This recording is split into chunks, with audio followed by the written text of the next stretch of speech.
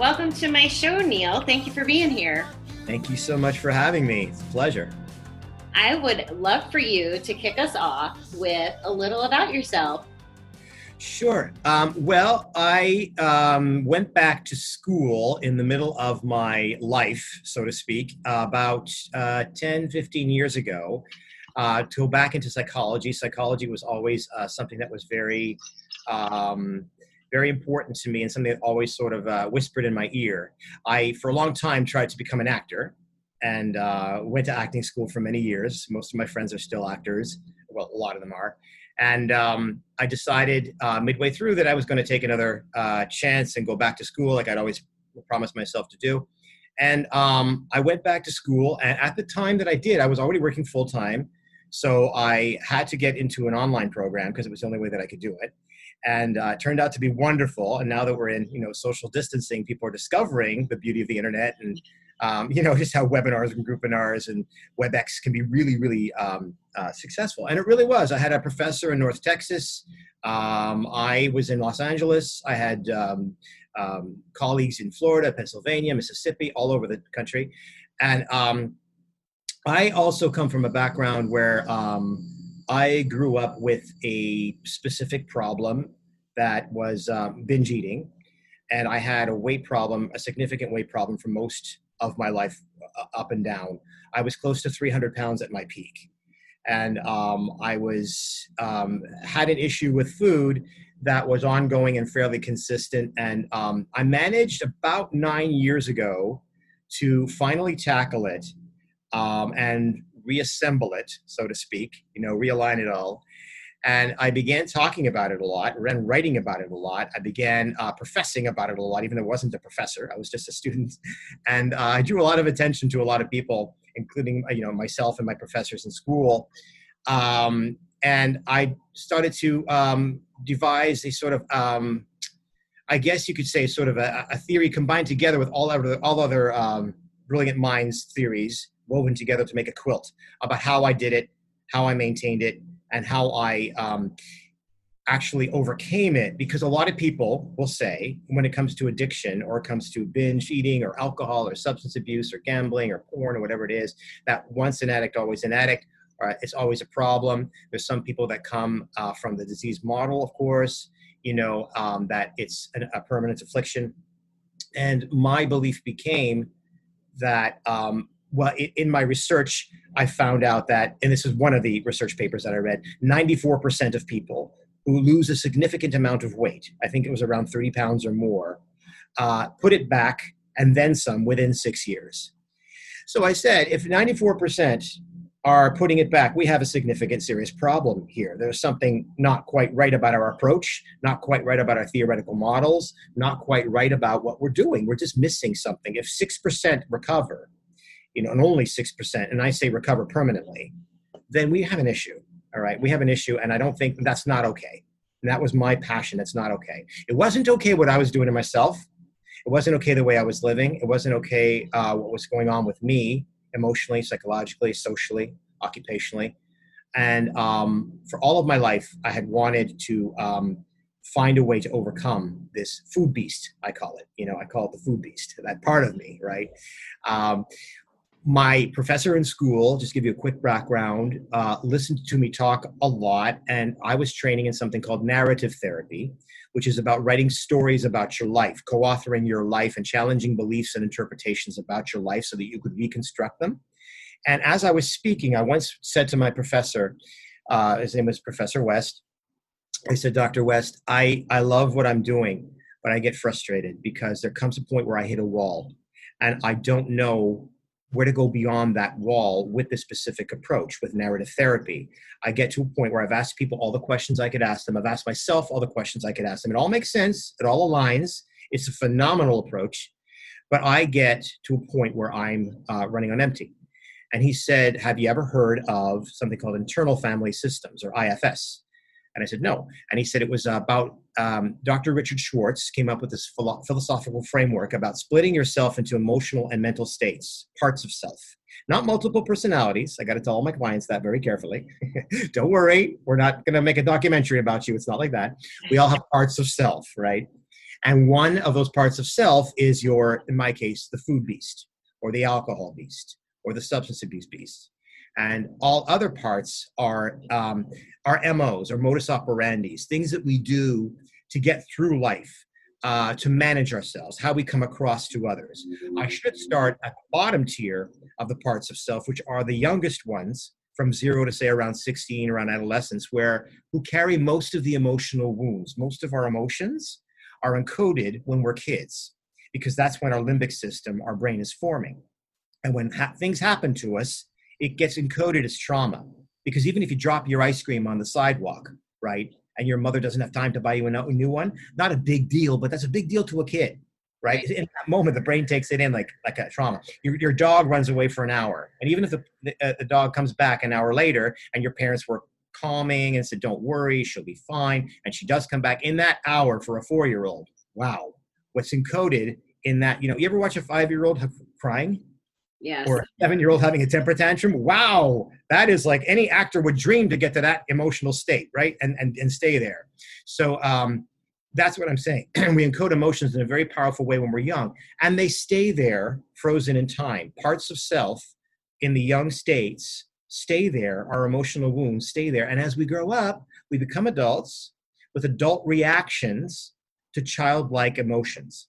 And we don't recognize that that's what's going on. So what happens? Yeah, you have a question.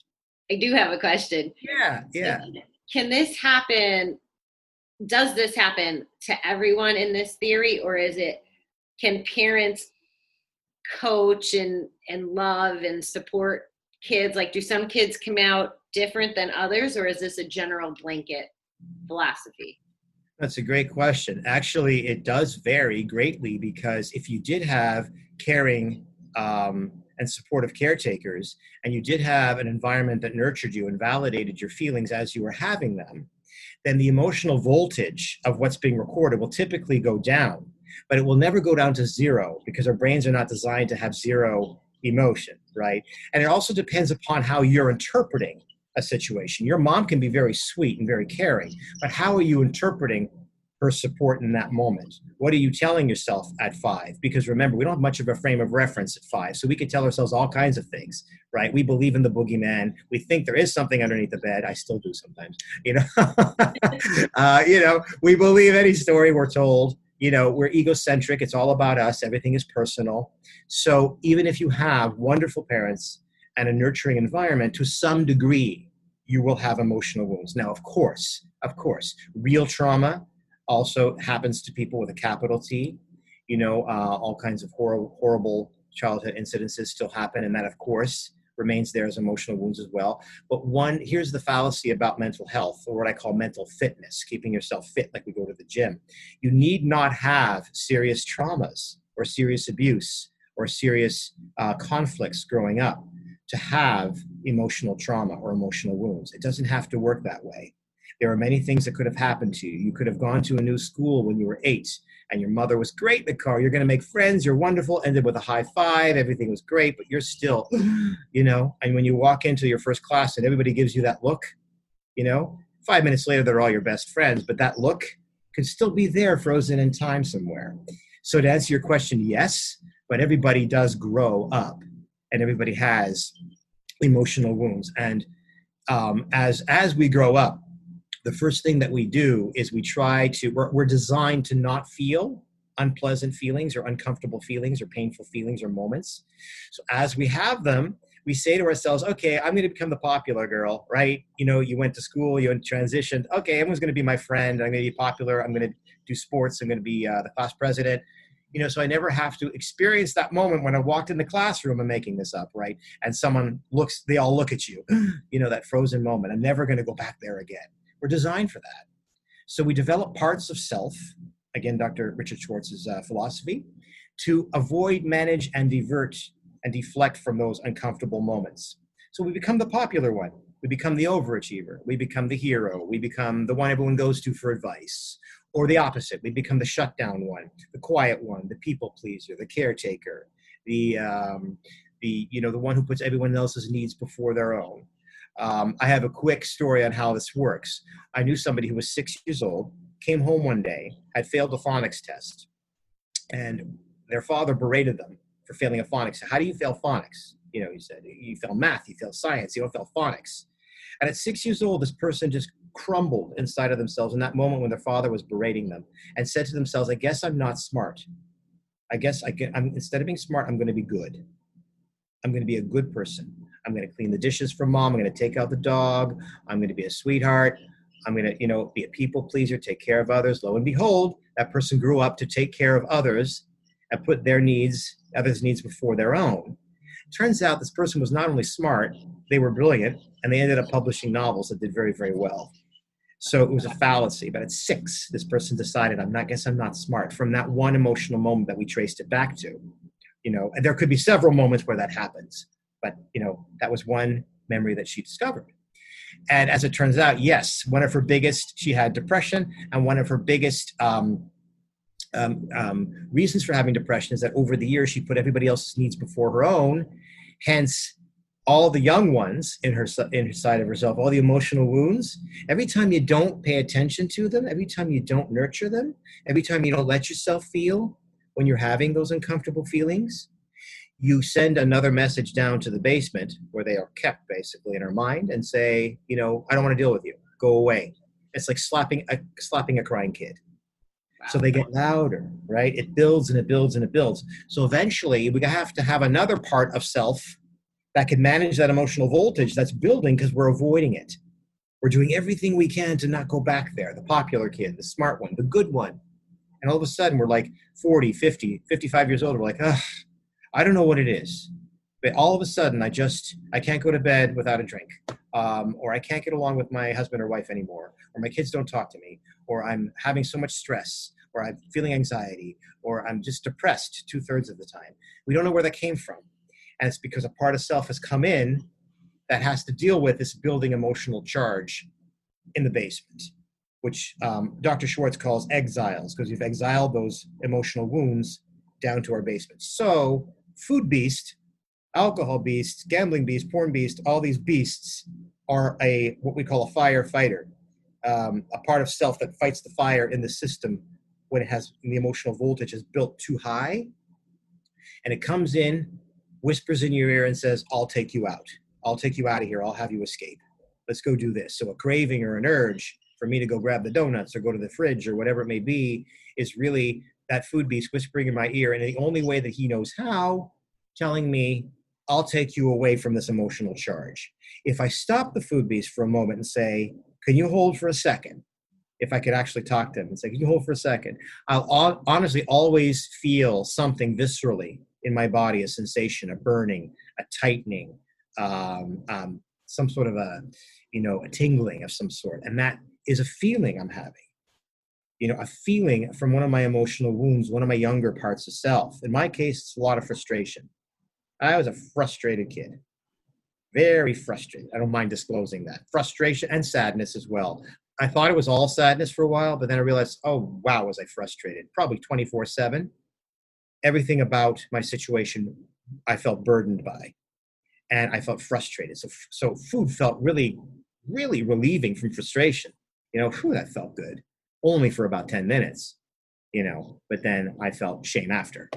Yeah. So that's what the kids in the basement, the exiles, they're hanging on to that frustration and that sadness then. Exactly. Okay. Exactly. Okay. They encapsulate it. Exactly. I don't know. I'm sure a lot of people have, I used this with clients recently and they loved it as a metaphor.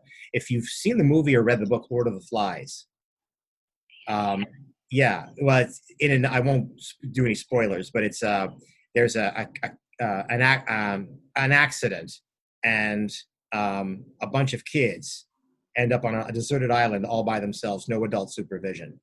And over time, they have to build a society amongst themselves. They're all kids who have just experienced a major crash, and there's nobody around except themselves. And they build a society. And at the very end, it's not a spoiler, but at the very end, when adults finally find them, the adult is us visiting the island and seeing what kind of chaos has happened down there without us being there, without adult supervision. Because for so many years, we haven't looked at our emotional wounds. We've just let them do their thing down in the basement.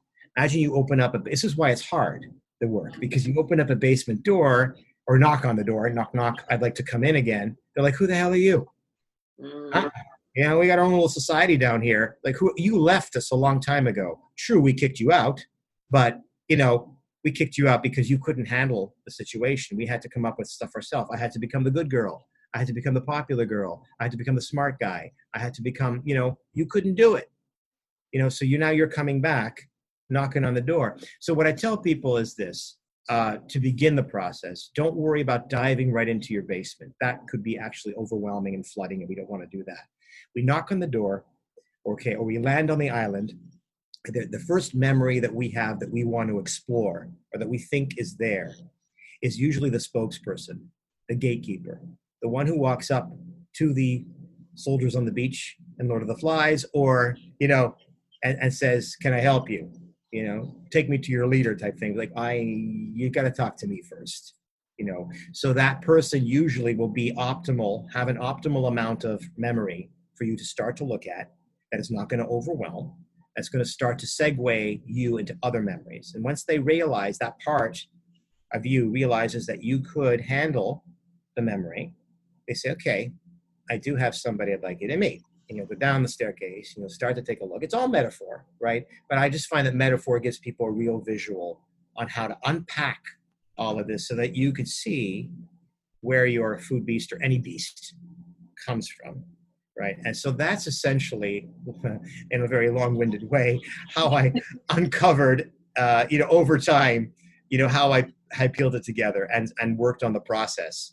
Because what the bottom line here is that, I said, and there are many research papers. I'm using the 94% as sort of a baseline, but there are many, many research papers that you could read. But the meta-analysis that I found, I'm one of the 6%.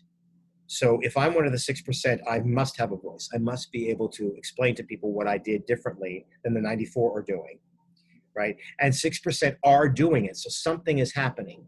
Something is happening that is worth investigating.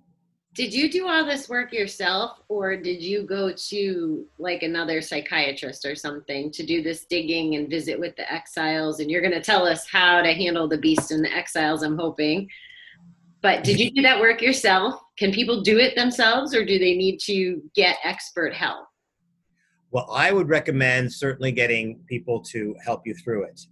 Definitely, see a mental health professional, definitely talk to somebody else who's trained either in this particular type of work, but just work in general, mental health work. I was training because I was in school. So the work that we were doing was therapeutic in the sense that as we learned the principles, we were actually working through the principles. It's almost impossible not to.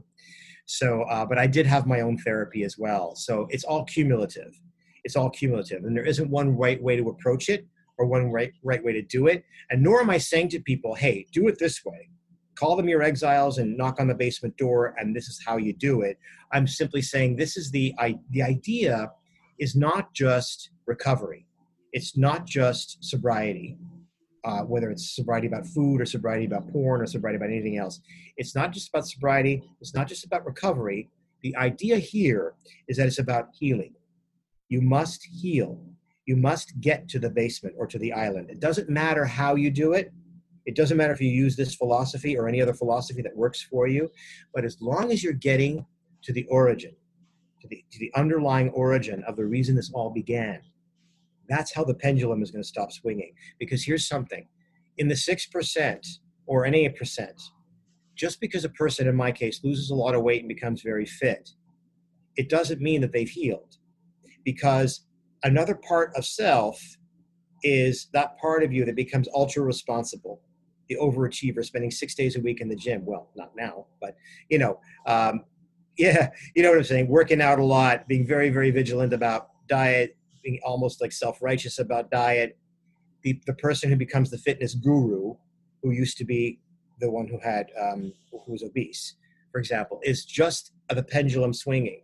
And I also did that pendulum swing, but I recognized that was happening. I said, you're just becoming another part of self that covers up the emotional wounds by working out all the time, by eating less, by checking every inch on the body, by overdoing it, basically, and over focusing and fixating on it.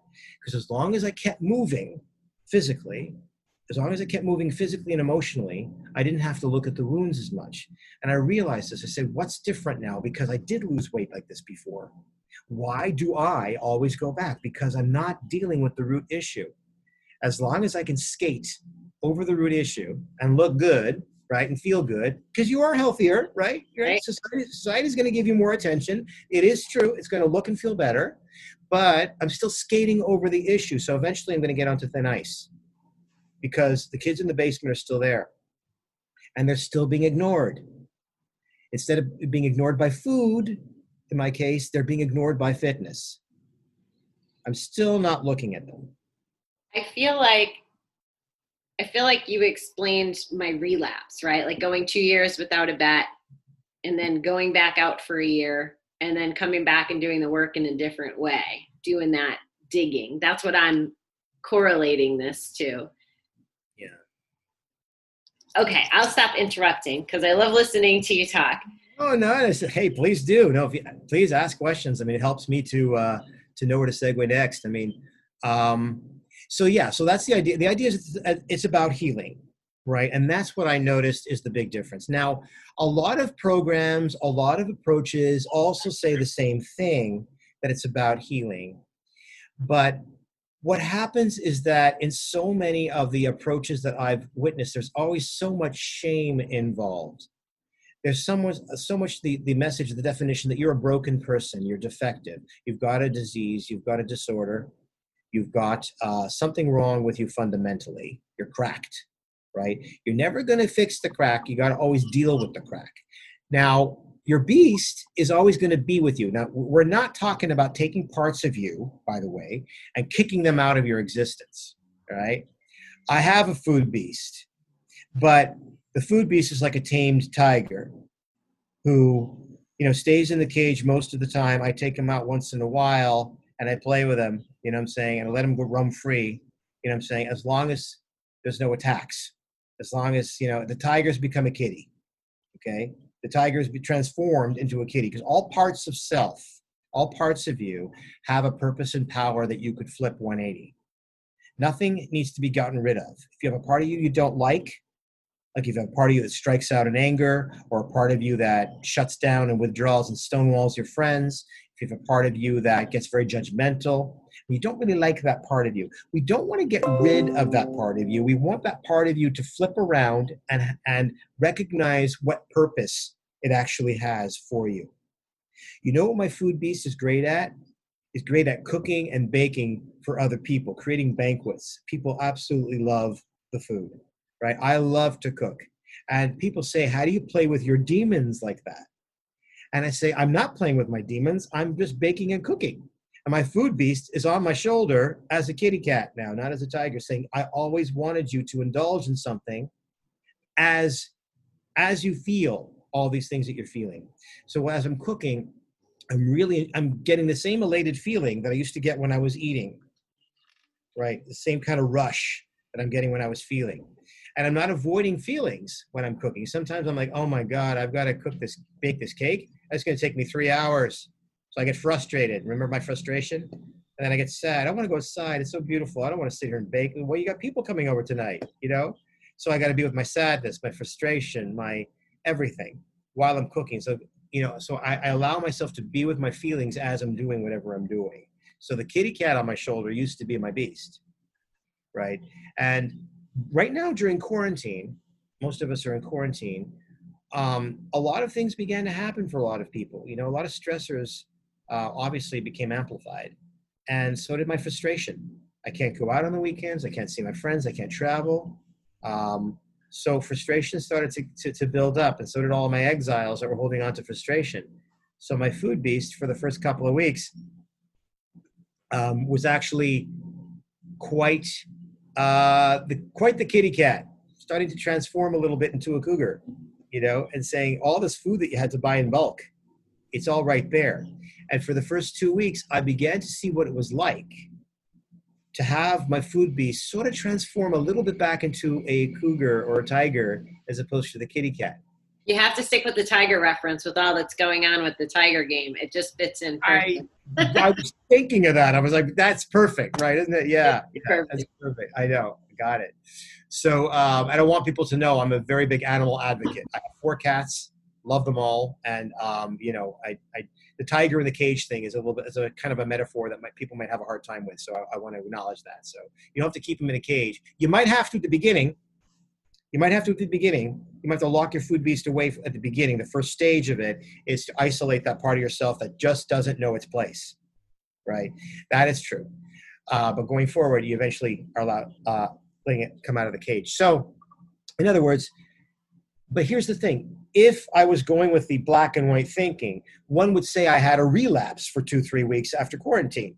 Because I wasn't eating junk food, but I was eating my food because I tend to eat healthy. I was eating too much of it. And yeah, I mean, it was the same thing. All the memes on Facebook that were saying, you got your pajamas on. That means, until you put your old shorts on, whoa. I put my own shorts on. I was like, oh, okay. But I caught it early. I saw what I was doing and my beast was like, you need help? You need me to do this again? I'm like, you stay a kitty cat. Stay a kitty cat, okay? So it never goes away. That is true, but it always stays tamed because no matter what you throw at me, quarantine, unprecedented, shelter in place, whatever you throw at me, losing my job, heaven forbid, whatever you throw at me, I am going to find a way to realign the pattern inside of me so that the food beast never acts like the tiger out of the cage. So how do we do that, Neil? How do we train our tigers to be kitty cats? The first thing is we have to understand that we want to catch it before it gets to the beast level. We want to know what our MO is. We want to know what we tend to do in daily life to try to protect ourselves from feeling things that are too uncomfortable or too unpleasant. So one of my MOs, let me see if I can think of one of my MOs, would be very organized. I'm very organized. So let's say I have to clean up my desk. I start putting things in order, making things sure my pens are aligned, like exactly. So they look like, I'm doing it right now just as a little hobby, just to get a feel of how I do it. And that means to me, okay, if I'm doing my MO, whatever my thing is, whatever your thing is, there's a feeling going on underneath. There's something happening, a visceral response going on underneath, an exile jumping up and down, however you want to look at it. Or as Dr. Joan Rosenberg says, an ocean wave is coming in onto the shore, right? Either mild, moderate, or tumultuous. And that ocean wave is a visceral response in our body, a feeling that we don't want to have because it's unpleasant. So we do our MO. Now, if you catch yourself doing your MO, what's your thing? Always being right, shutting down, being sarcastic. What's that? Sarcasm's mine. Sarcasm is yours? Okay. All right. One of you, right. I was going to say, we actually have plenty. We have plenty, right? Ignoring people, stonewalling, overachieving, overworking, underworking, sleeping too much, sleeping too little, being the nice guy in the crowd, being the quiet one, sponging up people first before you say anything, walking right into a room and taking over the room right away, trying to be Mr. Popular, trying to be overly humble. All these things are MOs. What's your MO? What do you do? To try to protect yourself from vulnerability or from anything coming up. Now, the thing is, if you can catch yourself doing your MO, that's why parts of self is so effective. Because look at it as not who you are, but a part of who you are in your director's chair. It jumped in to take the lead for a reason. And it jumped in for a reason because there was an uncomfortable feeling or the anticipation of an uncomfortable feeling that it wanted to try to avoid for you. It's protecting you, that MO. If you ask yourself, your MO, can you freeze for a second?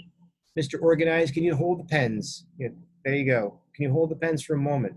And just freeze, take a step back from me for a moment.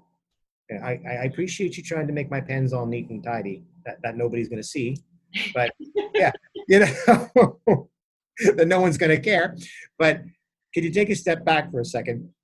What are you feeling underneath? What's going on? Now I'm feeling perhaps vulnerability because I'm doing an interview. Maybe there's a little vulnerability going on here.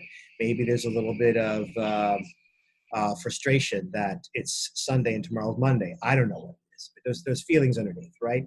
So if you can get in touch with those feelings and allow those feelings to sit with you, Dr. Joan Rosenberg, also somebody I highly recommend looking up on YouTube, her TED Talks and her book, 90 Seconds to a Better Life.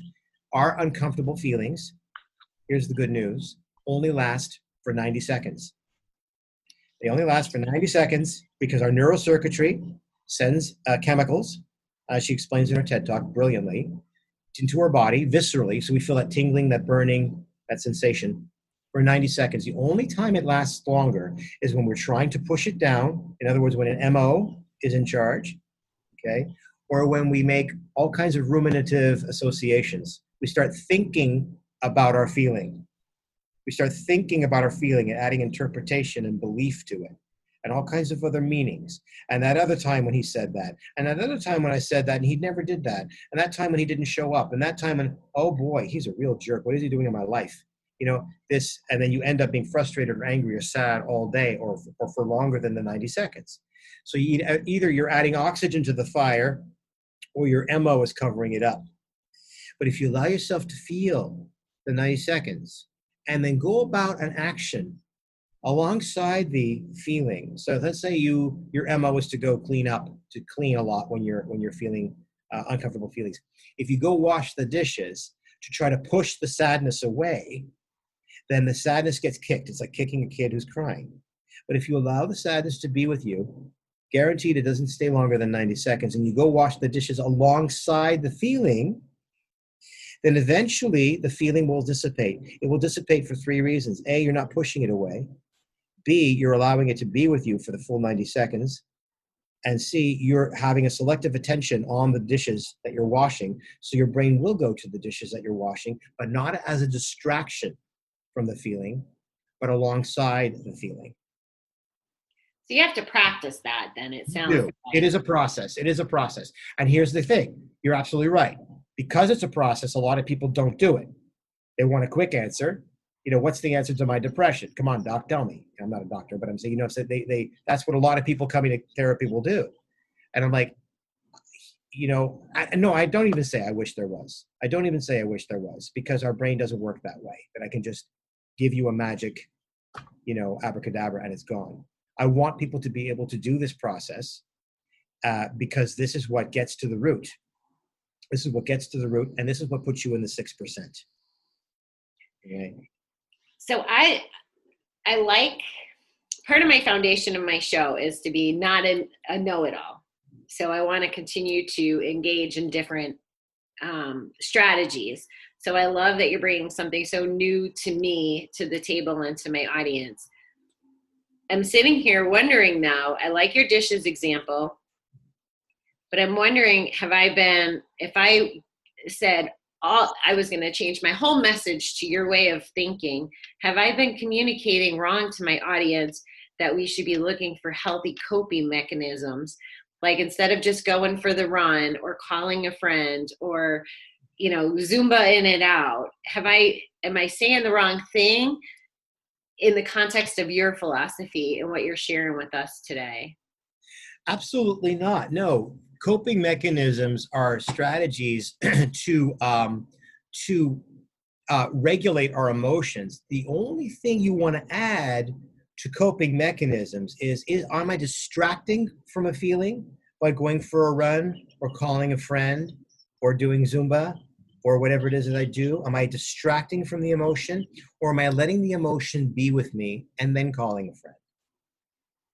You see, coping mechanisms in and of themselves, okay, in and of themselves, alone, standing alone, are really just distractions from what you're currently feeling. They will shift you because your brain will have a selective attention and eventually the emotion will go away. But the thing is, if you push the emotion away by distracting, by going for the run, then it's going to come back later on with a vengeance because you've just kicked the emotional burden. You've kicked that part of your emotion in the stomach, basically. It's like Newton's law plus 1%. If you push down, it pushes back with equal and opposite force plus 1%. Eventually, if you build a dam, there's going to be cracks in the wall eventually. And you're going to have to come up with a stronger pressure to keep the voltage down. So the only difference here in coping mechanisms is that you're not doing the coping mechanisms to avert, avoid, or deflect from what you're feeling. You're feeling what you're feeling, and you're calling your friend anyway. I'm going out for a run, but I'm feeling sad. I'm going to let myself feel sad or vulnerable or helpless or afraid or frustrated. And I'm going to let myself feel this. I'm going to go for my run, turn on my music, and start running. And then when my emotion is done visiting me, it will dissipate. Yes, it will. And it will also thank you for allowing you, right? Allowing its space with you, to be heard. It has to be heard. We have to heal. We have to grieve.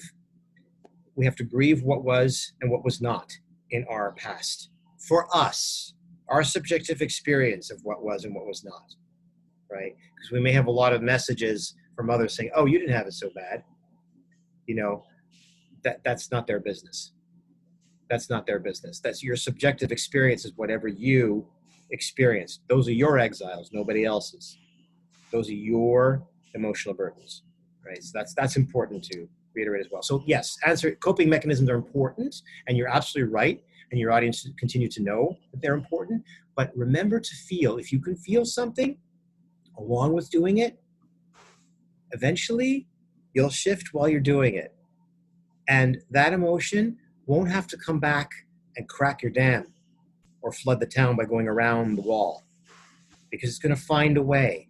It's going to find a way to come back.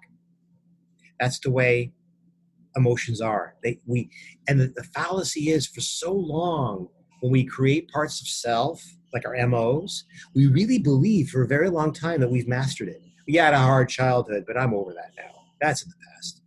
No big, I got over it. Get over it, man up. You know, you're fine. That was then. This is now. Yeah, good luck.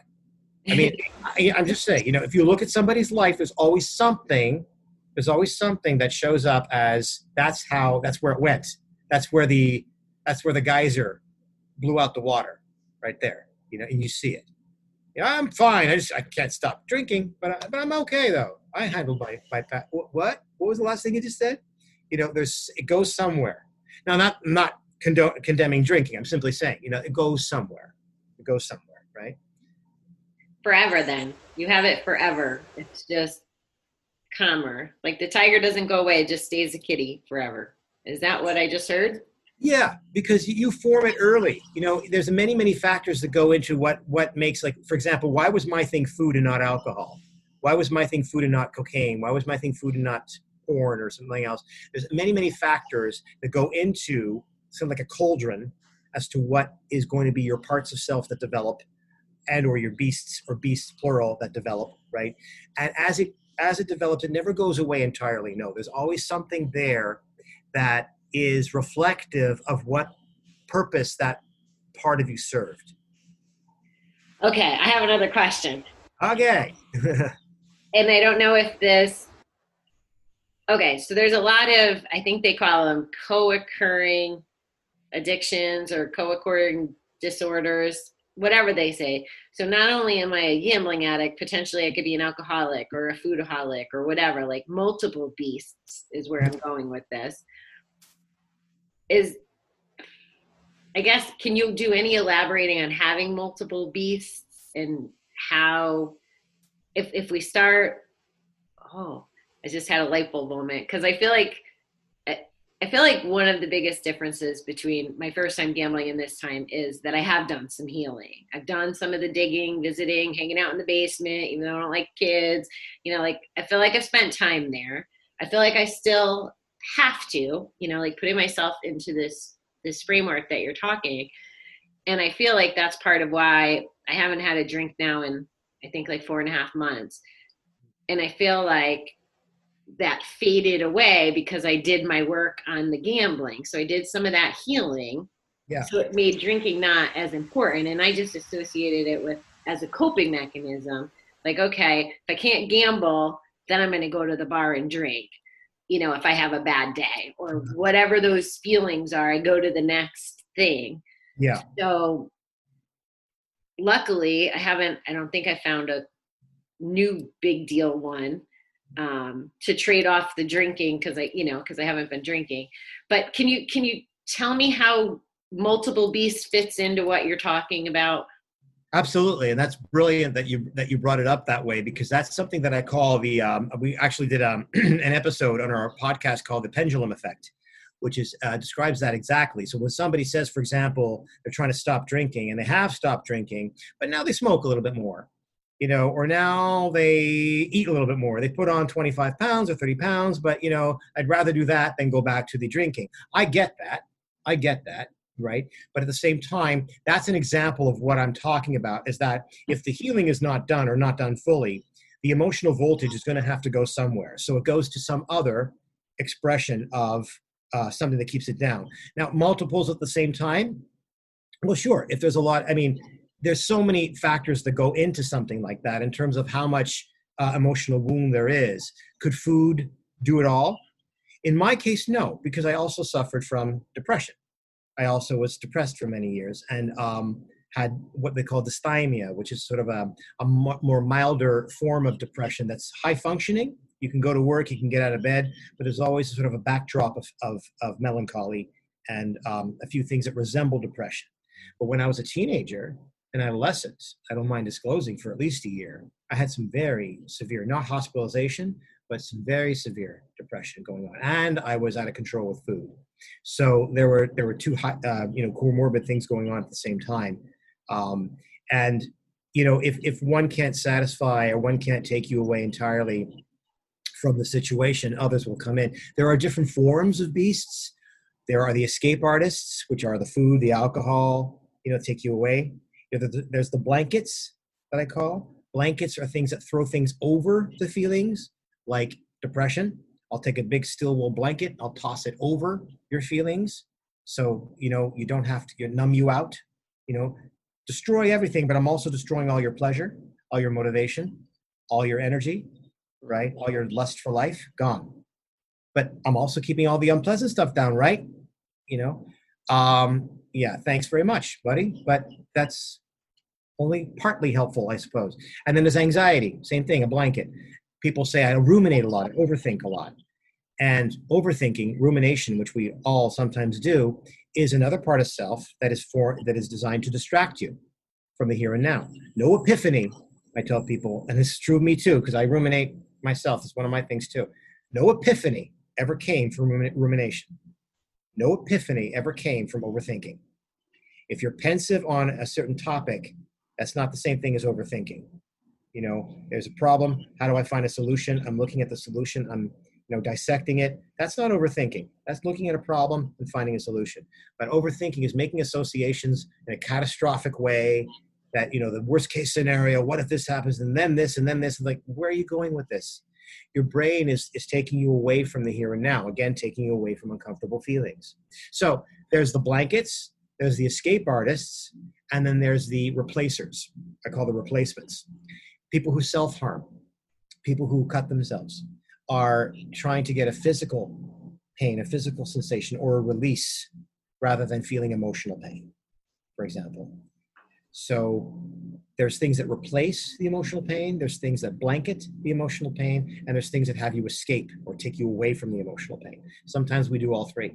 I was going to say there's combinations, because oh yeah. it seems like there's a lot of depression in the addiction environment for sure. I was sitting here thinking about bipolar as you talk. So I'm from the school of, and this is just because it's where I was most intrigued by the research, but I'm a big fan of Dr. Amen.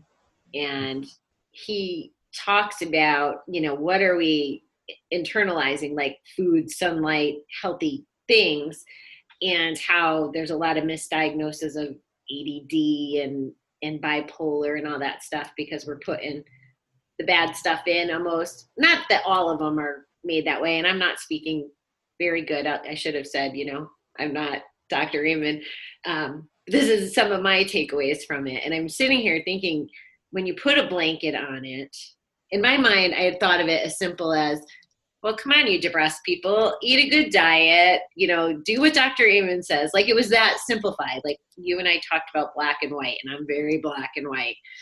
But when you called it a blanket and that depression, it really hit something for me for all the people that I know that are depressed. Like that has to be, how do you get out from under the blanket? You know what I mean? Like the ends are so far apart, and I'm just trying to wrap my head around where in the world would they start to find their way out? Because there is no, you use the word, I think, lust for life, which is what caught my attention, was like, yeah, even when I was in my active addiction, I still went to college, I still went to work, I still was able to accomplish things and motivate, which makes me think I've never been clinically depressed. And again, I'm not a professional on this stuff. I'm just trying to learn and help and pass along the right things. So I don't know if you can answer that, and it might be different for other people. And I'm sorry, I'm on a runaway train right here, but you get my juices going with all this stuff. So the depression and the blankets, I just can't get there on how you'd solve those. Yeah. Well, no, right. But, depression is just like any other part of self. So, for example, I might say to somebody, so where is your depression today on a scale from 0 to 10? Where would you quantify it today? And they'll say, okay, it's about an 8. I'm like, all right, so where was it yesterday? Also an 8. Okay. When was it not an 8? About a week ago, it was about a 9. Okay. So something had to go from a 9 to an 8. So what that does is that gives a person a sense of understanding, a sense of advocacy, like agency, control, right? That their depression, that part of them that is depressed, right? Rather than saying that you're depressed or that you have depression, a part of you is depressed. Part of you has depression, right? And that part of you went from a 9 to an 8. Do you think that's random? Most people start off saying probably yeah. Say, okay, try this on for size. Probably no. Probably a pattern.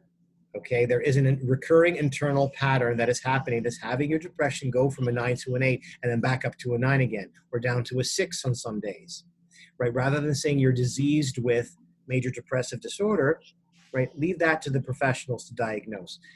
Rather than saying you're diseased, say what had it go from a 9 down to a 6? That's a 30% drop. That's huge, right? What is different? Now, oftentimes, what is different is, again, just like with your MOs. Depression is like a massive MO. It's a hyper vigilant. It's a heavy artillery MO, right? And it will float in and out based on whether or not you are aware of what's going on underneath it. If it feels you don't need it, then it will float away. It will go down to a 6. If it feels that it's not necessary for it to be there, it will go down to a 6. If it feels it is necessary to be there, it will float up to a 9. Now, I'm simplifying it a lot just to give people a quick view that it has a pattern, that it's not random, that it doesn't just float in whenever it wants. And I even say this, imagine your depression has their suitcase packed and is willing and wanting to float out like Mary Poppins as soon as you're ready to have her leave. She's like, let me go, I want a vacation, as badly as you'd like her to float away. So what is at the root? What is at the source? What's underneath the depression? Usually if people start to get in touch again with the uncomfortable, painful feelings underneath that had the depression come to begin with, which is tough to do because for many years we've designed our life to stay safe.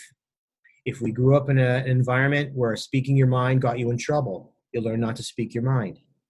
If putting your needs first was not validated, you learn that it wasn't important. Keep your mouth shut, and just get through this. Skate, right? Find a way to get through this. And you did. And fortunately, you took that MO with you into your adult life. And now when you want to express your feelings, there's a party that goes, no. No, let's continue to be strategic. It worked before, it'll work now. And we don't even sometimes recognize that we're doing that. So when it comes time to go back to, I say it this way, as adults, we have all the frame of reference in the world, but not really access to our feelings. As kids, we had all the feelings in the world, but no frame of reference. So we have to sort of meet the two together. They sort of have to, come together in the middle somewhere. Wow. My mind's like blown. What part of your mind, Bobby? Oh yeah. One of these parts of myself. Yeah. I feel like, I don't want to say it gives me almost an excuse, because I think that I mentioned this to you before, was I correlated the beast with the way we say it in our groups, that the addiction, the voice is talking, it's doing push-ups. And I think that's why I've struggled with not quitting smoking as quickly as I wanted to, was because all these different coaches and different people in my life, oh, well, if you only smoked 4 today, that's not as bad as the 10 as yesterday. And I was almost being rewarded for bad behavior. And I didn't like that. Like, again, my black and white thinking. So as you're explaining this to me, I am really making a point here, I swear. I think it's easier to forgive yourself if you understand yourself, and not like, it's okay. Maybe one of my MOs is these standards that I have, even to myself. I probably have my own MOs for myself, I'm guessing, based on what you said. But breaking this up as different pieces and going back to not defining myself because I smoke cigarettes, that's one piece of me is smoking. And then teaching myself, and I'm not trying to turn this into like my own psychology session, but trying to figure out, I have a really hard time identifying my feelings. Like you were very clear about making that distinction between frustration and sad. Yeah. And I can't put my finger on all my different feelings and even how I'm feeling them. I'm going to try to turn up the volume to hear that and see if I can physically tell. Like the big ones I can tell, but the little nuances I'm not good at understanding. Would you have any tricks on how to teach us what those feelings might look like so that I don't end up playing with the beast, or my audience doesn't end up playing with the beast? Yeah. Well, it starts with, that's why I talked about the spokesperson before, the kid on the island or the kid at the top of the stairs in the basement that sort of leads you down. Because you do want to start with the memories that come to you first. You do want to start with the emotions that are a little bit more obvious, because once you accept that, let's just say something happened when you were a kid, something you wanted and desired didn't happen, you were disappointed, and you get in touch with that feeling, whether it's sadness or anger or loss or vulnerability. Say dad left when you were 8 and you remember that moment when he was getting into the car. Acknowledging not only the feeling, but your right to have that feeling. That's what opens up the rest of the basement. The flashlights go on and some of the other exiles open up basement lights when you acknowledge it's okay to have felt that way. It's okay. It's valid. It's always valid. The phrase I hate the most is when someone says you shouldn't feel that way. I get frustrated. I get frustrated. Even as a mental health professional, I get frustrated when someone says you shouldn't feel that way. I have to tell my exile down boy when someone says that. I say feelings are feelings are feelings. Now you could say to somebody, what if you looked at it in a different way? What if you thought of it in a different way? If I reframed the scenario, would a different feeling become elicited? Would a different feeling get evoked? In other words, would a different exile get poked at? Possibly, right? That's when people are arguing, when couples are fighting. I work with couples a lot. If they say, well, what if you looked at it this way? Or Brene Brown, the famous psychologist, will say, right? You love her? I know. She'll say to her husband, right? She'll say, what story are you telling yourself right now when he's upset with her? What story are you telling yourself? So whatever he's telling himself is going to elicit a certain feeling. She's not telling him you shouldn't feel that way. She's saying, what story are you telling yourself right now? Are you seeing this the way, in a certain way that is automatic to you? And there might be a way to reframe what you're thinking. But for a kid, when you go back in time to your younger emotional wounds, they're telling themselves stories too, but we have to validate those stories because those are stories that they were experiencing. They wanted something, needed something, deserved something, or didn't deserve something. that was going on for them right then and there. Okay, now as adults, we have the frame of reference that I talked about earlier. Now we could say, what if you looked at, maybe dad was having a bad day that he yelled at you? Okay, you could tell that to a 26-year-old, not to a 6-year-old. A 6-year-old is scared because dad threw over the kitchen table or whatever he did. Okay, yeah, he was having a bad day and it wasn't personal. You know that at 26, you don't know that at 6. So your feelings are valid at that stage. The exiles, the ones who are carrying the burden, that's what opens up the dimensions of the more nuances that you were asking about, the smaller feelings. It's okay that you felt that way. It's valid. Those feelings are real. And once you give yourself permission to feel the way that you felt, the shame part of you, because we all have a shamer, stops shaming us for feeling that way. What happens when you shame a kid? I don't know. I'm not a parent. Oh. But yeah, when you shame it, when you were shamed, right? It hurts, right? It creates even more of whatever they were going through. They internalize that shame, that there's something wrong fundamentally with that, and there isn't, right? So if we say you shouldn't feel that way to ourselves, we say it's not, you had a lot of anger growing up. Dude, what was your problem? When you were 8 or 10 or 12, when we do things like that, we invalidate our own feelings or someone else invalidates our feelings. It just makes them worse. And that's the same thing when you have a craving for something that you're trying to stop, your beast, and you shame yourself for having, a slight slip up or something like that. The shame, when you shame yourself, it goes right past the beast. The beast couldn't care less. Remember, it's a part of self that has a limited skill set, right? Like an orchestra. It's the trombone player or the gong. The beast is the gong player. You ever go to an orchestra? Who plays the gong? Who gongs? There's a guy standing there. Usually, when you watch a symphony orchestra, there's a gong. I never hear him, but he's always standing there in a major symphony. All the other players are playing at some point or other. Percussion, symphony, trombone, trumpet. They're all playing their parts. So when we shame ourselves, we're trying to shame the beast. Don't do that. Don't drink. Don't smoke. Don't eat. Don't overeat. Right? But the beast doesn't give a damn. It goes right past the beast's, consciousness, right down to the basement.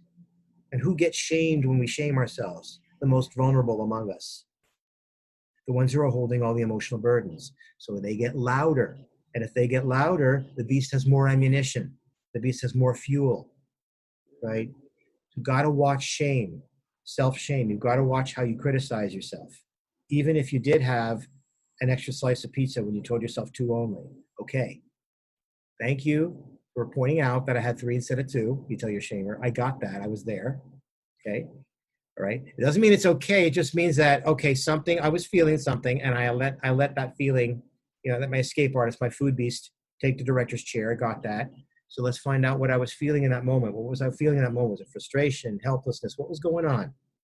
Right? If you shame yourself, the beast doesn't give a damn. The beast just wants to eat. The beast just wants to, even when they're a kitty cat. Okay, now they're tamed, but still, they're still a kitty cat. You know what I'm saying? They're not the CEO. I mean, actually, the cats think they do run the place, but yeah. You did just solve another thing at me because I get mad at myself for being mad at myself. If that makes any sense, right? So if I ate that 3rd piece of pizza, I'd be mad. But then I also am mindful enough to know I don't want to be mad at myself because then it might be a trigger for something else or whatever. I didn't understand it in the context of you just explaining it until now. Right. But if something's I've never thought I understood shame or felt shame on so many levels that probably my audience did because I've just been exposed to a lot of people that talk about it and I didn't realize that I feel it. But I feel it when it comes to my vices and my, I don't want to say perfectionism because I don't shoot to be perfect, but my standards. And I wouldn't have made that connection either till now. So I guess I have felt shame. So you just identified an exile for me, I guess. And now I could recognize it and go through it. And then to your point, let myself be mad on the first time, but don't get mad at being mad. Right. Because, in in the case of myself, when if I was to overeat or gain weight, the shame involved with my story is all of the negative validation or invalidations that I heard growing up about it. So all that emotional energy will start to come back to me. All those memories will start to come back to me. All that sadness, all that frustration, all that vulnerability, all that fear of rejection, fear of not being loved, fear of my health or whatever else other people would say. All those things start to come back to me. And those emotions are valid. They're mine, right? They're there, but they're not they don't make me defective, because shame will say, see, there's something wrong with you after all. They were right. That's a totally different story. The story is I felt sad. I felt sad that people were saying that to me. I felt sad that everybody else was pointing out my weight as opposed to their problems. I was sad that that's the only way that I was able to feel good growing up. I was sad that I wasn't getting what I needed. I wasn't being heard. I was frustrated, like I said, 24/7, and very, very sad and very, very disappointed a lot of the time. And honestly, I'm taking a risk because I don't care who's hearing this. Yeah. People who were there might be listening. You know what? That's the case. That's the case. That might evoke their exiles. Good. Start working on it, because that was the case, right? And shame, if I overate now, shame would do to me exactly what it did to you. I'd be mad that I did it, then I'd be mad at myself for being mad, and then I catch myself saying, you're shaming you're shaming yourself, as opposed to being compassionate with yourself, having empathy for what all that is connected to, all the sadness that it's connected to, all the helplessness that it's connected to, all the negative invalidations from peers. You know what I mean? They don't treat people who are chubby very well sometimes. No. You know what I mean? They really don't. And on all kinds, it's not just that. And I'm not condoning that. I'm simply saying, I know, right? I went through it. And, it could be a lot of things. It could be you're too tall, too short, wearing glasses, you don't fit into the environment that you're in, but a lot of bullying, as well. So is there anything that parents or people can do to teach their little ones, as they're forming the memories and stuff? Is there anything proactively, if they teach them how to feel their feels, like maybe, so there's a 15-year-old in my life who has the anxiety, for example, and she's just starting to really talk a little better, for example, and stuff. Like, is there a way to help her while she's still developmental to learn how to handle the exiles before the beast grows too big? Like, yeah. Is there a way to teach that early on, or is it just is what it is and we address it once we identify it, once we're all grown up? It's a great question, because it's really universal. At either 15 or even younger, if you can validate whatever your child or a child is feeling, if you can tell them it's okay to feel, that it's okay to be with those feelings, that rather than telling them that they ought not to feel that way, right? If you can nurture that moment for them and let them know that everything that's happening around them is not their fault, right? And I'm not saying they're not responsible for their actions if they did something, that you want to correct. They're not anything that is disappointing to them. Instead of rationalizing it to a kid, saying, well, I had to because I have to go to work. I have to work 2 jobs because your father left. That's not what a 6-year-old needs to hear. Say, I know this is hard. I know that you're disappointed. I know it's okay to be sad. It's okay to be angry with me every time I walk out the door. It's okay. And processing their feelings, letting them know that they are valid and that they are not responsible for things they cannot control as kids. The greatest thing that you could tell a kid who has been emotionally or physically abused is that it's not his fault. It's absolutely not his fault. Well, I was a bad kid. Like, you do not deserve whatever came at you. you're a bad kid, how would a parent who's not abusive dealt with that, right? Right. You're a bad kid, what did you do, right? If I had a son or daughter, they're not going to get abused. If they're doing something badly, we sit down and say, what was going on? What was going on? Like, what were you feeling? And put boundaries around that. So making sure that you let your kids have their feelings, validate their feelings. But here's the thing: in order to do that, you got to validate your own.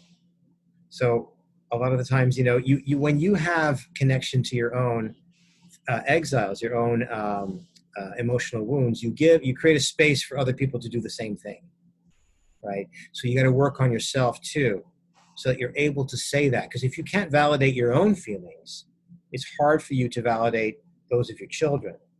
Because what you might be telling yourself is, well, nobody was there for me. I had to rough it out. So you do the same thing.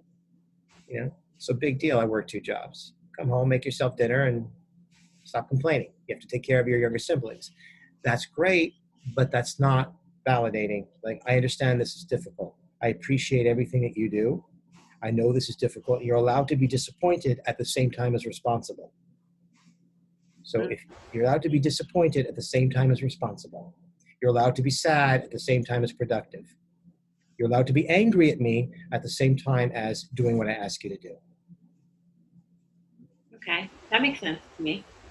Yeah. Okay, you alluded to your podcast. Do you want to share a little about that before we go? Sure.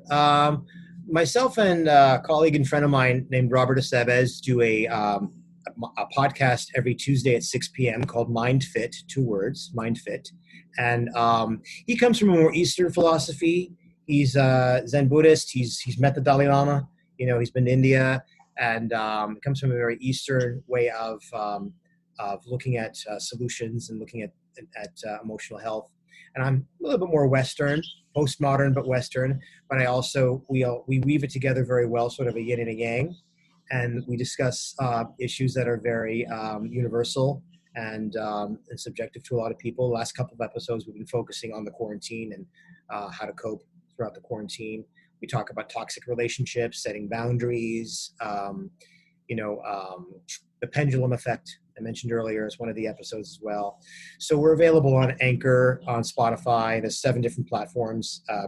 Actually, people from all over the world have been chiming in. I looked at the list. I'm like, people in Saudi Arabia and New Zealand and I'm like, Philippines. So it's growing pretty quickly. So we launch Tuesdays at 6 p.m. And there's about 10 or 12 episodes that are on the platform right now that you could listen to.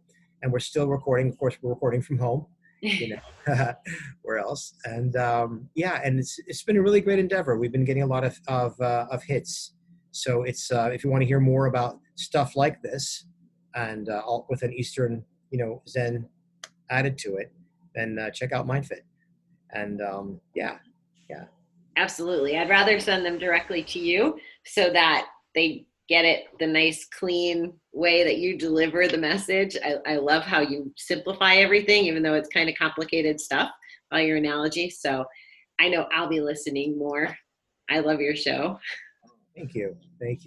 Yeah, I appreciate that. That's one of my goals is actually to make it in a way that people can really grasp it. They can visualize it. That's why I use metaphor a lot to explain, things like Lord of the Flies and the basement and things that people can visualize and understand, because it is a lot. And I want people to have the courage and the tenacity to do the work, so that they can really get to the point where they can actually heal and be part of that 6%, because it's still, it's just still to this day, we've gone so many decades, I don't know, being okay with the 94%, relapsing or going back into old, at least with food. So same thing with depression. It's on the increase, on the rise. I understand now situationally what's going on with people. This is an unprecedented time.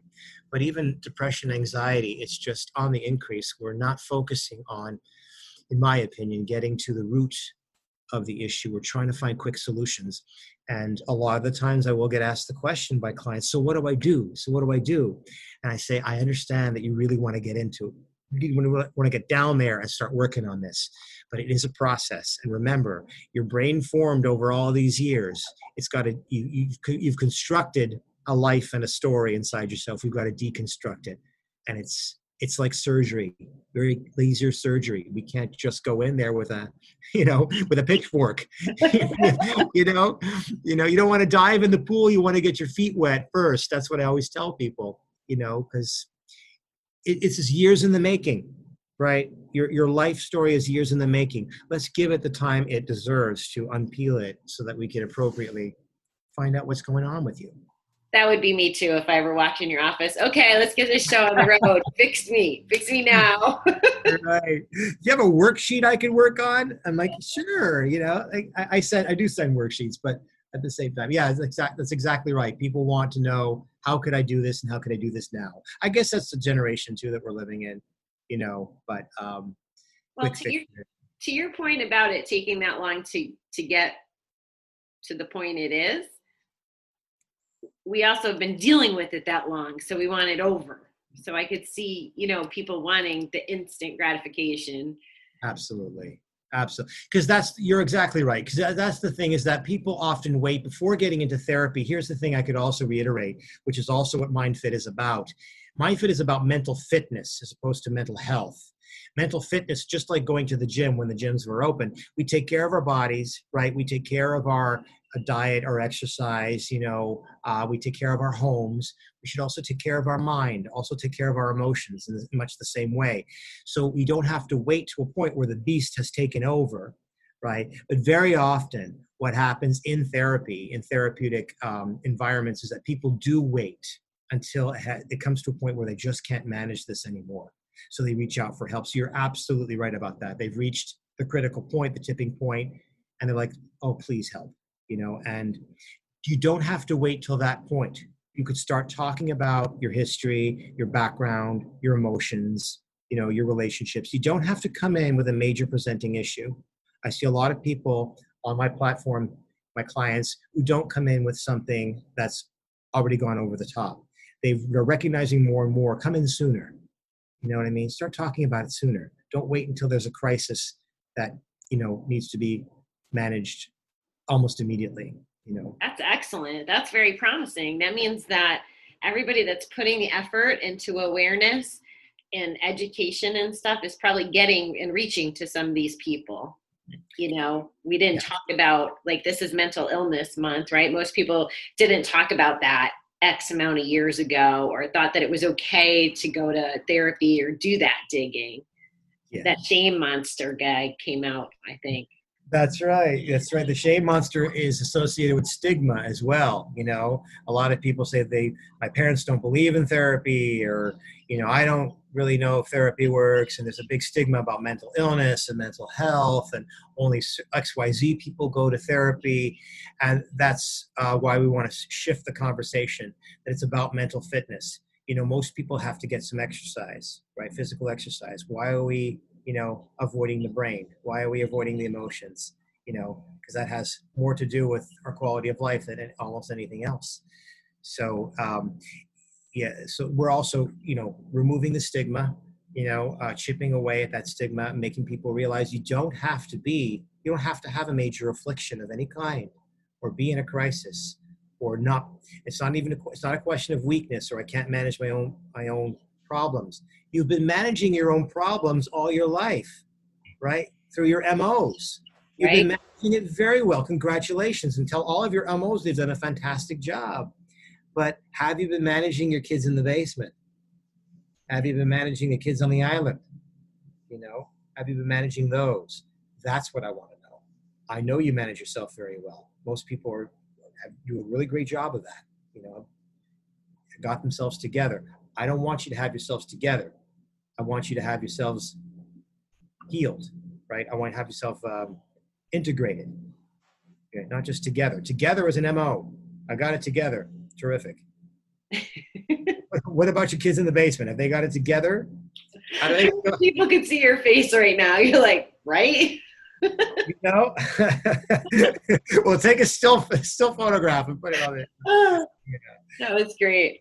Yeah. Like I said, I love your passion. I'm so grateful to you. I will admit to my audience that I blew it with the technology and I got a nice healthy 3 hours of you. So I've learned tons between last week and this week. Yeah. Um, I'm not ashamed that I No, messed. no, we don't shame ourselves. No, no, no, no. Even if we were frustrated, even if we were whatever, disappointed, right? We were with it for 90 seconds and here we are again. So no problem. Yeah, it's been Yeah. amazing. Yeah. And maybe that was good because you had 3 hours of, you did have a 3 hour background from what we talked about. So maybe that turned out to be good. Yeah, it definitely was a big help. So Yeah. thank you so much. Did I forget anything? Is there any last thoughts before we? I don't think so. Just be kind to yourself in this time. Be kind to yourself and to others. Don't do things from the point of view of I should do them because I'm quarantined. Do them because you could do them, right?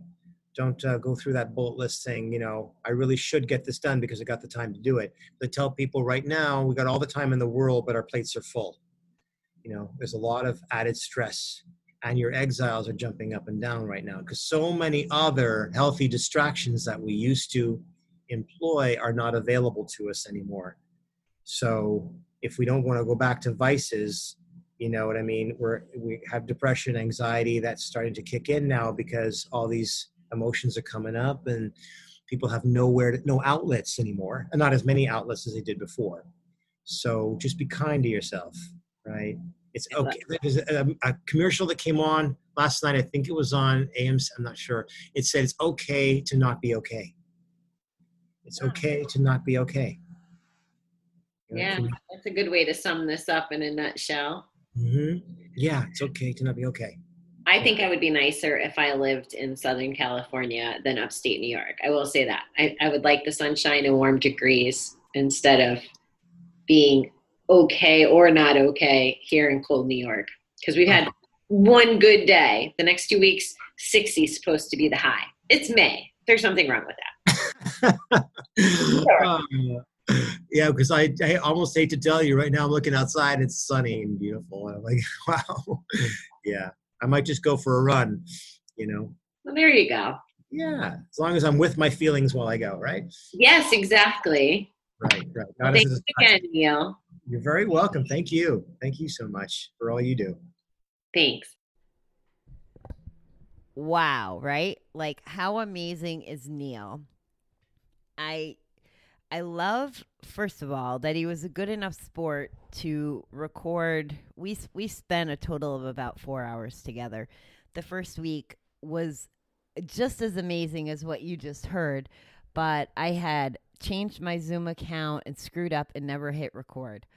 And you missed a lot of we covered a lot of it, but you missed some of what I got.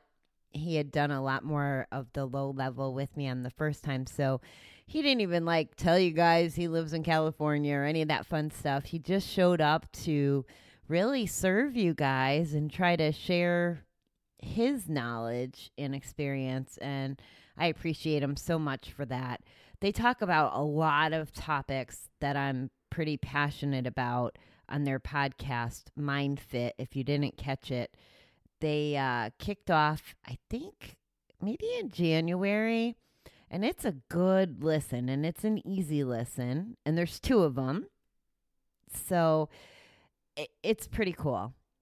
I just wanted to give them a shout out for that.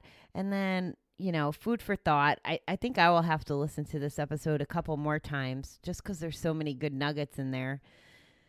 And I wanted to call out this, I'm not a psychology major or anything, but I find it very interesting that both Neil and Odile, if you remember Odile from, one of the earlier episodes, they correlate stuff back to our childhoods and that trauma.